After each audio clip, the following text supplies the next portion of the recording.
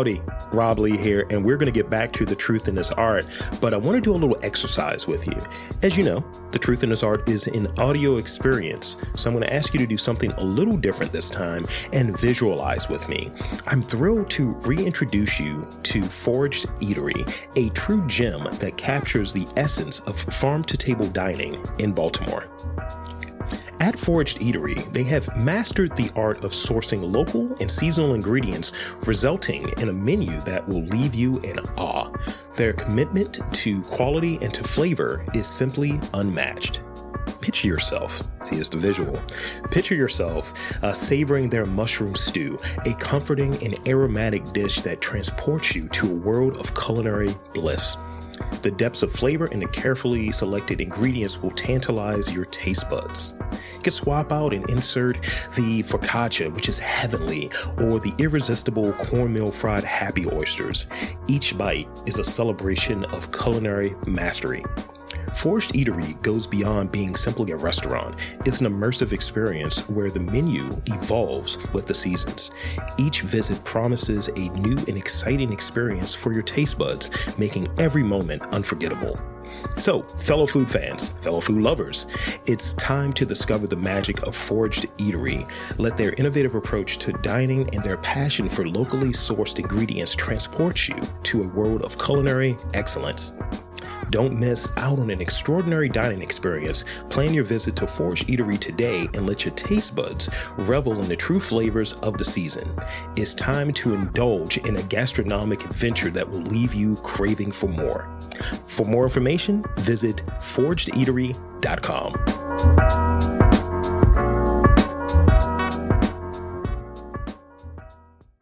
Only a couple months now.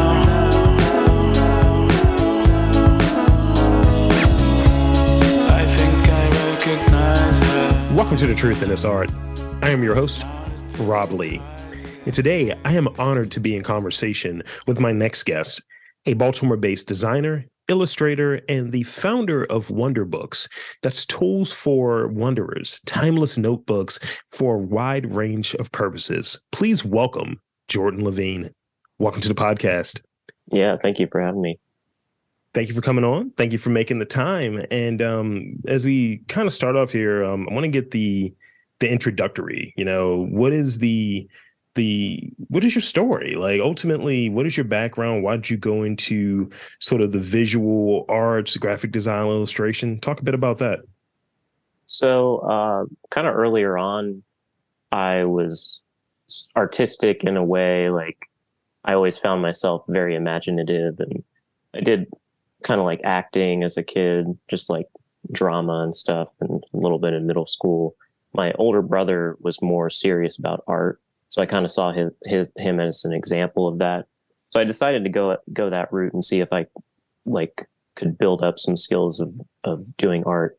But I guess it wasn't like my first I wasn't necessarily a prodigy at it, but I did an art program in high school. I decided to do art in college, and then towards the end of college I started doing graphic design, and decided to finish out with that. And just when I was in school, I kind of became interested in notebooks. I don't know if you know this designer Aaron Draplin, who did Field Notes.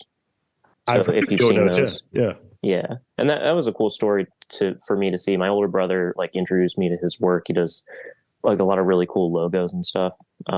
But he also created that brand Field Notes because he collected a lot of these old memo books that would be kind of promotional materials for seed companies for farmers to use, different products and stuff. He has a whole drawer of them. So he created Field Notes kind of inspired by that.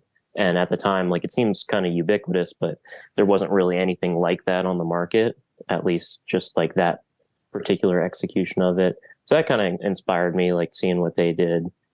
Started just making duplicate of that just in my college classes. I took a bookbinding class, but I interned at another stationery company in Baltimore that I had a mutual friend with called Write Notepads.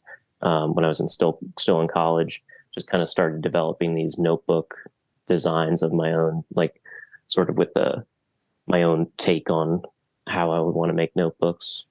So let's not give it all away because I got questions about that. I'll definitely will be going into that. But thank you for giving us that bit of an overview. So let's rewind a little bit. And what was that point where you realized you were going to put a fair amount of your time, energy, blood, sweat, and tears, all of that good stuff towards a creative pursuit? I know that when I'm doing this, there's a fair amount of stuff that goes into preparing for a podcast and all of the stuff that goes on after the podcast is done. This is the fun part. So, there's very much, this is a big portion of my life and what my day looks like. Right. So for you pursuing, creative work, when did you come to that realization that, I'm going to spend a lot of time doing this? This is what I want to do. Well, when I was still in college, I started to do like posters for shows. Mm-hmm. So that was a way of doing something that was for fun and like in the real world. So I kind of had my foot in the door. I didn't know if I was going to be one of these poster artists that I looked up to, like doing screen printing all the time and like that being their main thing. But so, yeah, I kind of wanted to do something professionally.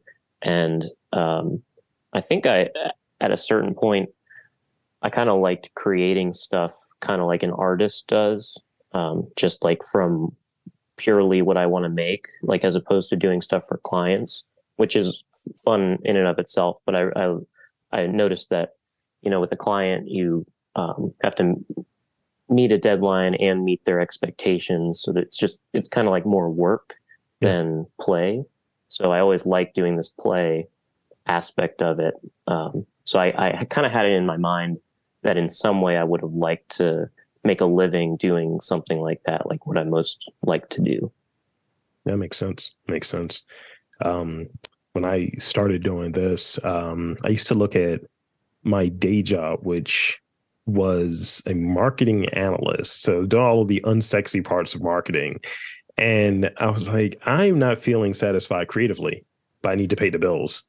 And it's kind of a version of like that. I'm able to flex a few of those creative muscles, but mostly, as far as like, okay, this spreadsheet has this color on there, or I have a PowerPoint now that shows this data. But really, when it came to doing something creative, I had to use like that time to play and experiment. And it's turned into me doing this for 14 years. That's kind of what the beginning of it was.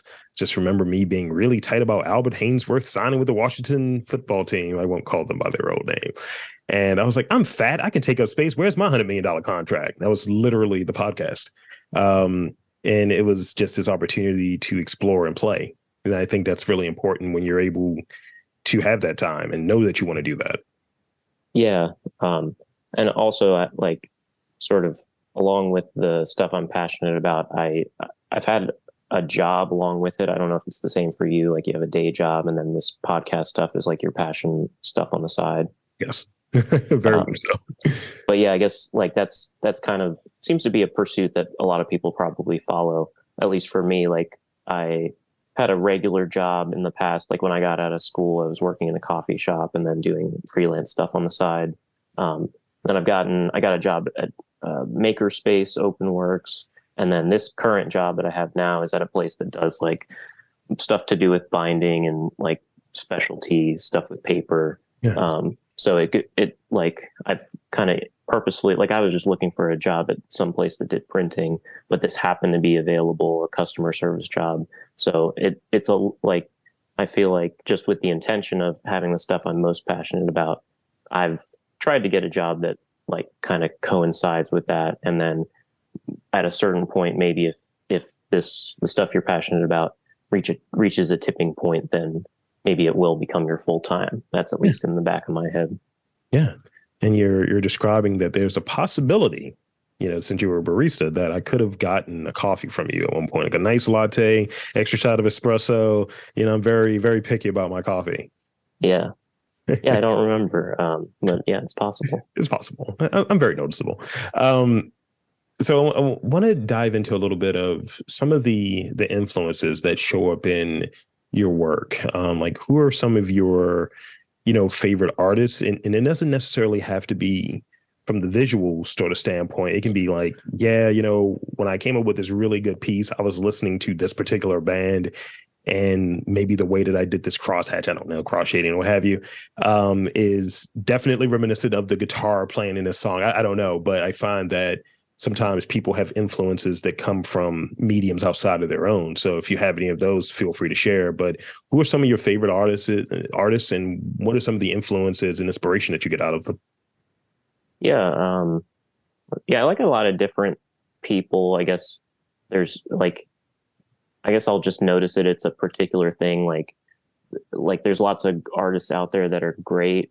But when I notice something that just like really hits me, it's just a very particular thing. So like you're saying, it could be in different like genres of art. But I did do a poster one time. I've done maybe a couple times where I just make fan art of a poster. Like I wasn't hired to do it, and it's something that's already been in progress. Like I wasn't hired to do a poster, but it's happening, and I'll just post that on Instagram and see if I can I did like send it to Metro Gallery for this one show. Is for this band called Mr. Twin Sister. But yeah, I really liked their music, and like it was kind of rare to get to see them, so I was excited about that. And I listened to it and kind of tried to do my best. I guess with posters, like you try to listen to the music and be inspired by that if you can. But it's still my like expression of it, trying to do justice to this artist. Yeah. And so I like that that's kind of like a collaboration. Like it's not exactly them. It's not exactly just me. It's like some sort of like blending of the two. So I was happy with how that poster turned out. I tried to take elements of like what I was thinking about while I was listening to their music, and just do what like inspired me. Yeah, it's a version of like artistic license. This was inspired by this tune, or when you watch a movie and you're saying inspired by real events. It's like, how many of the events were real? Like, like some of this is just a movie. You know what I mean? And this is the last question before I get to I want to talk about WonderBooks a little bit, but well, a lot actually. But so what I finally, when we're making our sort of path as a creative, we're always picking up new skills. We're learning a lot of things. Like I am not a web developer, but I know my way around code a little bit just because it's what I need to do for the podcast and for, the website and all of that good stuff around it. And, sometimes it's YouTube University, sometimes it's word of mouth. How do you go about like developing more skills related to, your creative practice or directly related to your creative practice, or somewhat connected to it? Like I need to learn how to write in this manner. I need to learn like a different language because I want to start doing business in this other language when I'm selling books or what have you. Yeah, I guess I did probably buy quite a few books on design and stuff related to that, like maybe marketing and design thinking and stuff. But yeah, when I was starting out, I listened to a lot of podcasts with designers and different creatives. I did enjoy kind of like listening to kind of like a podcast that you do, like someone who brings on different guests of different types of art and stuff, like trying to get inspiration, even if it's not somebody in the field that you're particularly working with. Yeah. But yeah, I usually go that kind of route and YouTube. Yeah, just like got a lot of books. I feel like maybe with something like design or whatever you're doing, like you can take inspiration from something kind of random, and then you just kind of pull from that, kind of like collage. So that makes it so that when somebody sees it, it's like it seems so unique to them, but maybe it's because you pulled it from being inspired by some other art, like in just like standing out in your field, like not making a painting like every other painter makes because you're inspired by David Lynch or whatever, like some other type of art. Nice. Yeah. I think like because I think a lot of times we are our references, we are what we consume from a media and from a content perspective. And it definitely it has the potential to really bleed into what we do. And I've listened to like rappers, and I kind of abide by this as well. I've listened to rappers like Currency. I remember him talking about when he's working on an album, he's not listening to current music. he's listening to something from a certain era because he's trying to come up with that mood, and it affects how he goes about his writing, affects on maybe the visuals, maybe what the album design is going to look like. It's like these different influences, but it's not necessarily a concept album. Or even when I'm doing this, I've gotten the question a few times, what is your favorite podcast? And it's like, I don't really listen to a lot. I have a few favorites, but I don't really listen to a lot, because I don't want the way that some people are doing their stuff to influence how I do my stuff. Mm-hmm. Just I want to do my own thing. So I may listen to different interviews, but it's not a lot of podcasts. Yeah. So let's talk about WonderBooks. Talk about starting it, because like I read 2018. So talk about starting it. What was some of the thinking that went into it? I know you touched on field notes a bit, so let's go back into that conversation. So yeah, when I was like in my last semester of school, like I said, I took a bookbinding class. That was the beginning of it, which is more kind of like fine art stuff. But you learn how to use a guillotine, which cuts stacks of paper, and you just learn the basics of like hand sewn binding and stuff. But I was interested in learning like the more technical, like what could be done with just kind of like home office supplies, basically, but just different type of binding. But like I said, I worked at that one company that also like was based in a bindery. So the guy's dad had run that business, and it had been like a family business. And then he started a stationery company within that. Yeah, when I was in my senior year of college, finishing up at Towson for graphic design, I'm from Silver Spring originally. I did community college there, and then moved up here for that. But I made like 3 prototypes as my senior project. It was the iterator, which was this idea I came up with. Teachers always tell you to use tracing paper in your process to make like refinements of your design. Yeah. So like you can have multiple versions. Just like say you have a rough sketch and then you want to refine it in multiple like layers. So I was like, oh, what if you bind that into a notebook where it has tracing paper that goes on top of just your sheet of paper in the notebook, and it kind of alternates. So I had that as one design, had a concert companion, and then a comic companion, because I did stand up as well. So that was an idea of like a organizer and like place to write your set lists, and then your like different tools, idea starters and stuff like that. Yeah. So those were my 3 designs that I made starting off like when I was getting out of school. And then, yeah. So I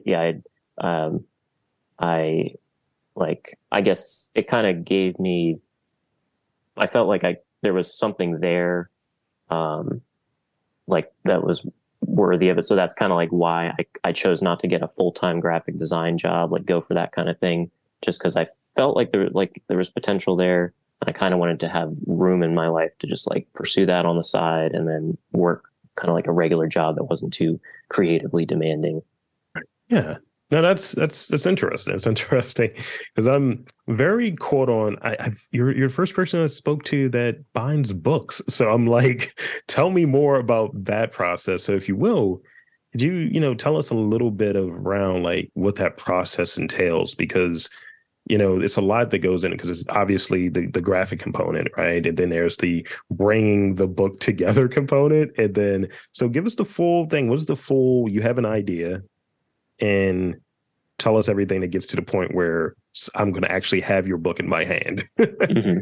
Yeah. So when I was still working at that other notebook company, he helped me make those prototypes. So I learned about like the type of weight of cover material you need. And this, like, yeah, they have some, I'll get into it. So wire binding, you can have, say you have like a plastic coil kind of thing. That's like a spiral that goes through something that can be used for some presentations and books and stuff.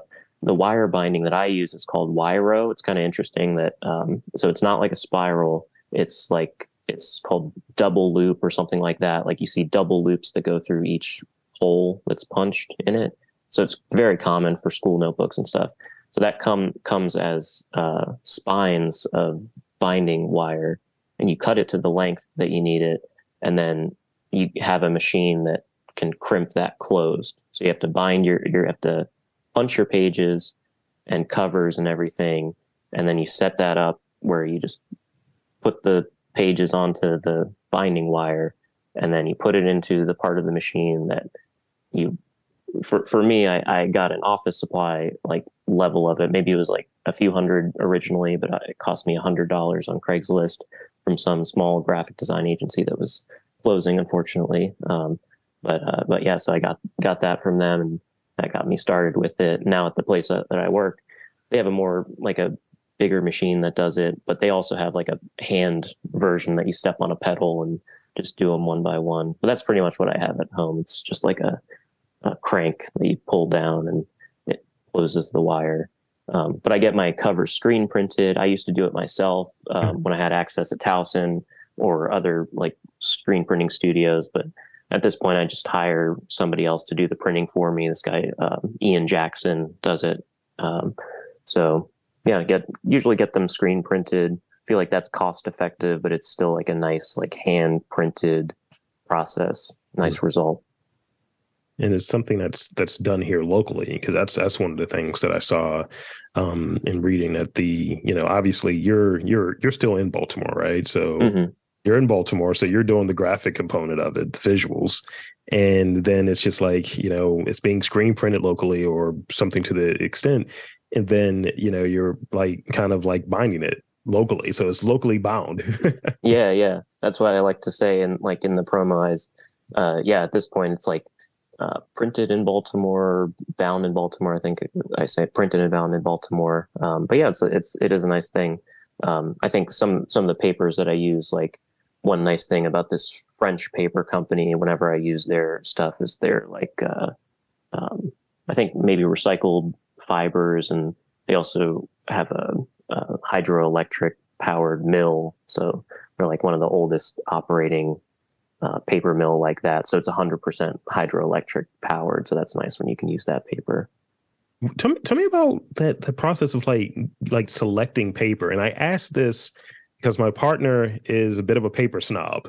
And like, I'll tell you this, if I go to like a paper place, like a paper source or something, I was like, here you go, baby, here's $50, do whatever you need. And she gets very excited about being able to buy paper.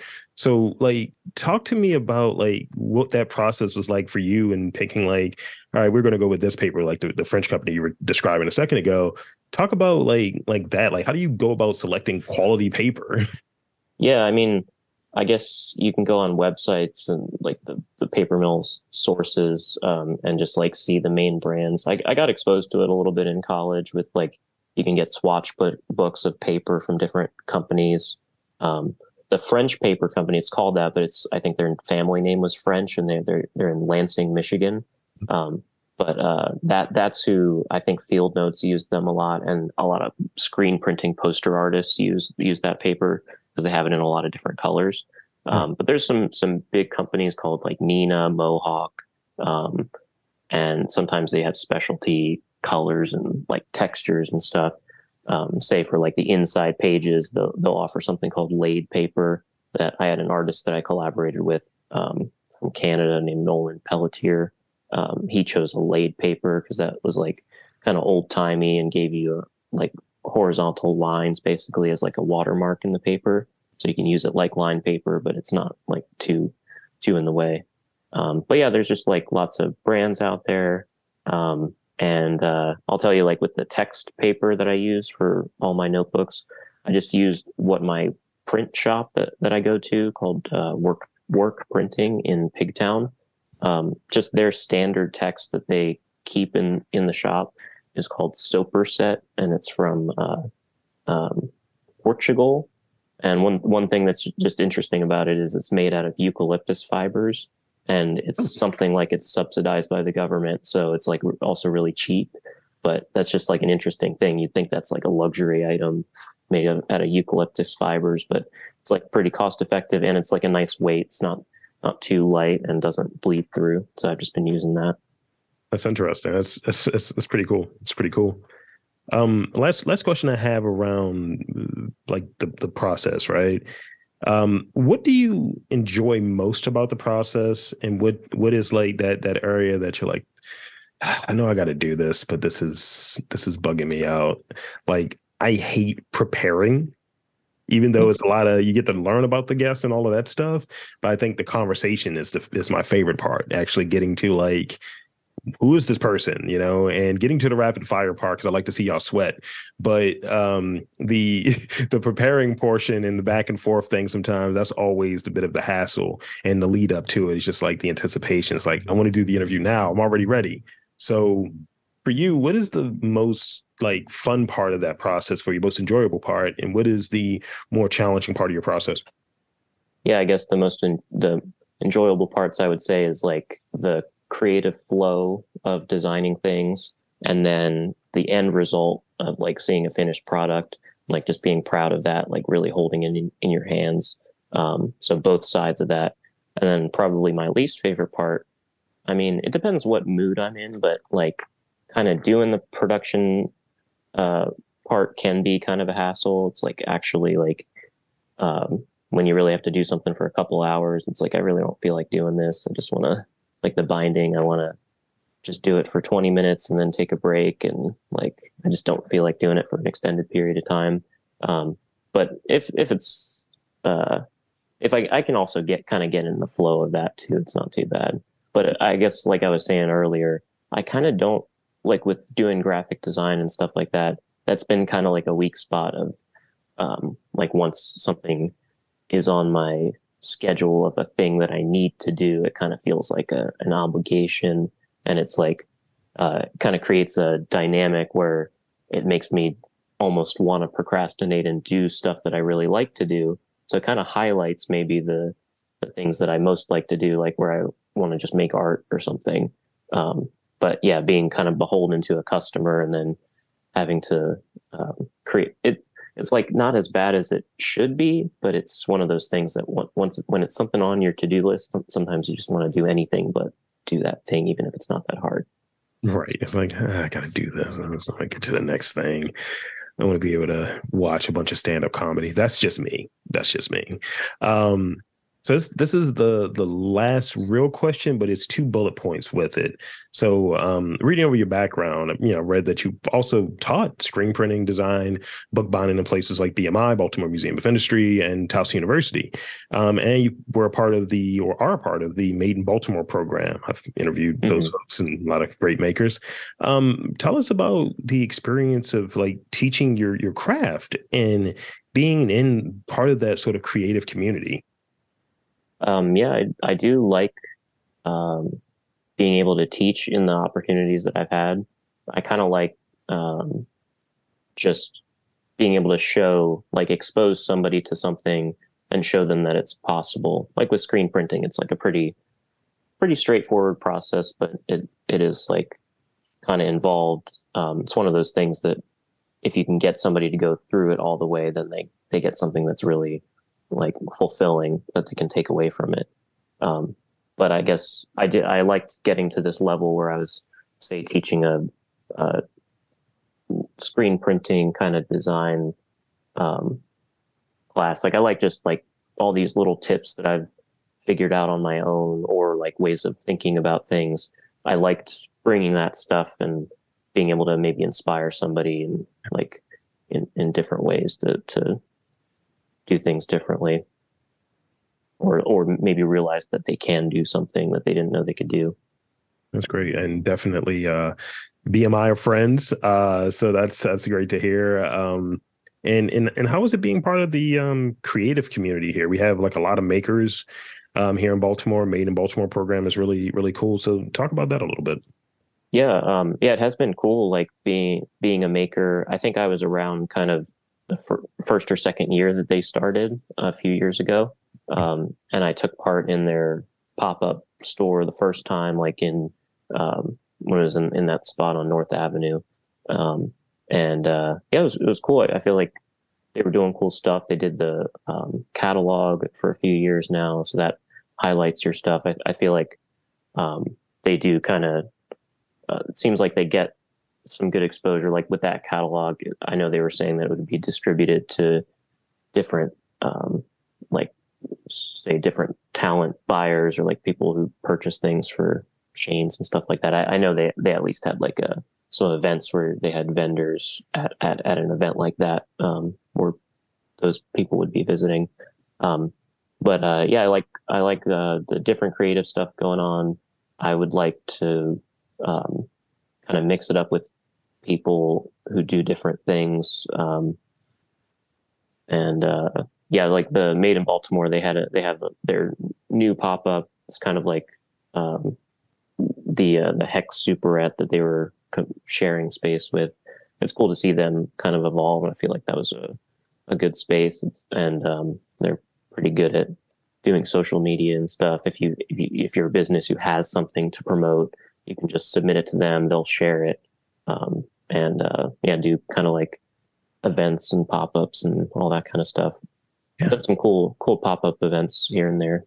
Yeah, I kind of did a little bit of the internet stalking. I may have seen a few pictures here and there. Yeah.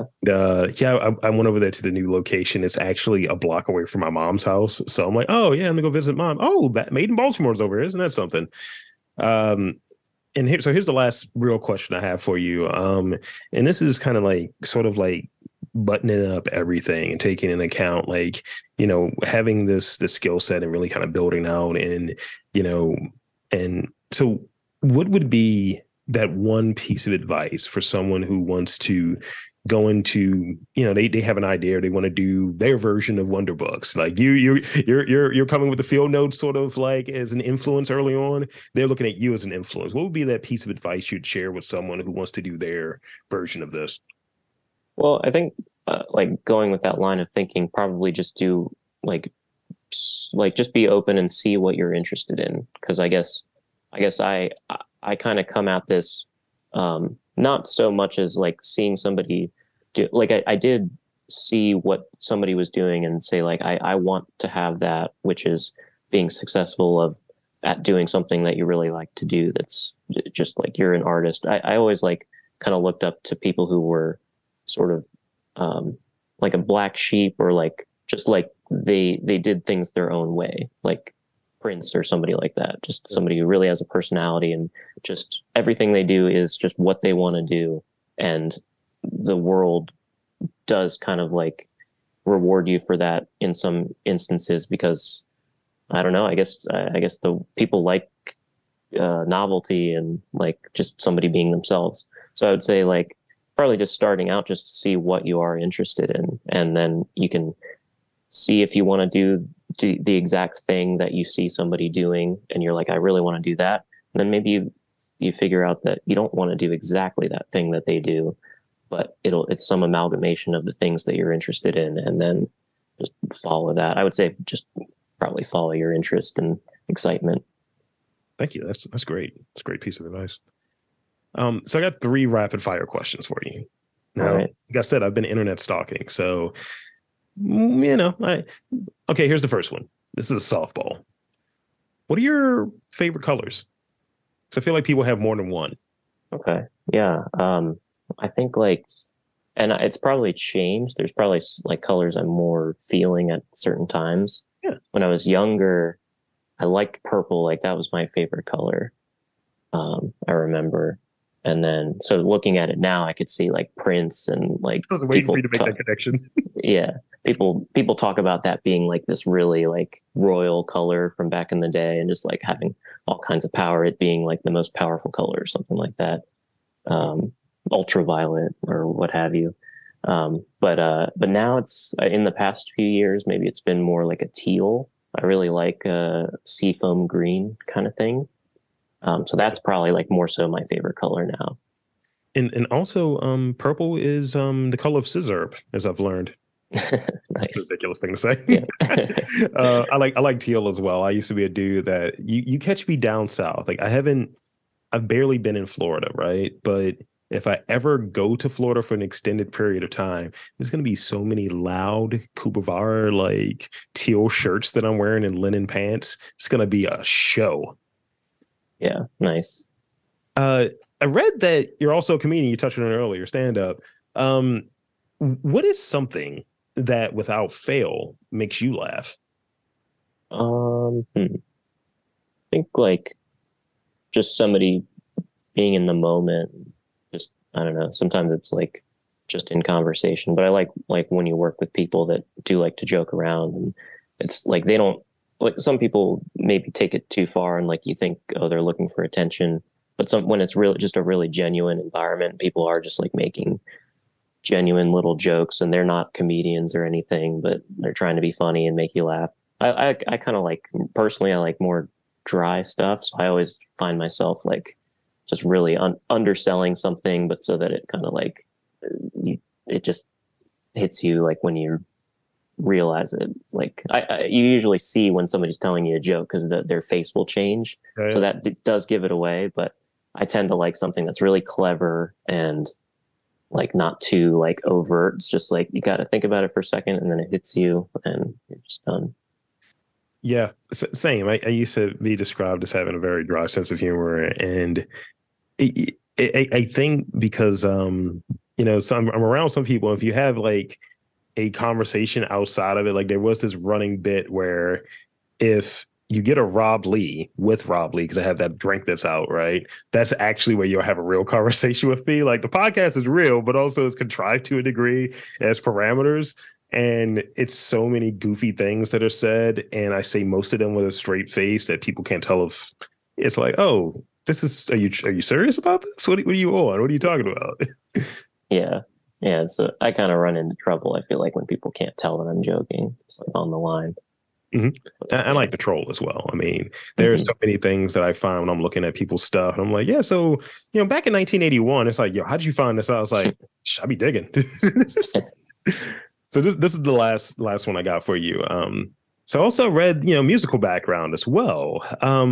What are you currently listening to? Like, what's been on repeat for you, like recently?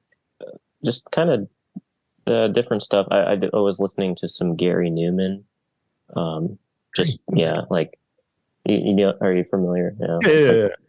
Very synthy. But yeah, I like also like just for some reason, like kind of upbeat, sort of fusion-y stuff. That's what I kind of go to for like good time in the car.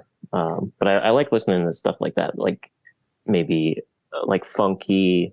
And I was thinking this is kind of funny. I never would have thought that I would be like somebody who listens to fusion, like fusion jazz or whatever it is. But this stuff, I like that stuff that's like good bass and kind of virtuoso kind of instruments, really jamming. Just good time. Like maybe some Brazilian or like jazz, rock, funk, maybe, that kind of thing. I dig it. That's great. I've been on, this is going to sound so ridiculous. I've been on this neoclassical, like heavy guitar shred metal recently. Nice. It's been very over the top, and I'm like, and most of it obviously is from the 80s, and there's some sort of retrospectives that are happening now. And I was like, yo, I am not welcome in this environment, but I'm going to keep listening. This is great. So, with that, that's pretty much all I had for this conversation, this interview. I want to thank you for coming on and spending some time with me. And I want to invite you to share with the listeners where they can check you out, all things WonderBooks, all of that good stuff, social media, website, all that great stuff. The floor is yours. Yep. The WonderBook stuff is at wonderbooksbrand.com and on Instagram, WonderBooksBrand. And my own stuff for my art is Jordan Levine Design on Instagram. Thank you. And there you have it, folks. I want to again thank Jordan Levine for coming on to the podcast and spending some time with me. And I'm Rob Lee, saying that there's art, culture, makers in and around your neck of the woods. You've just got to look for them.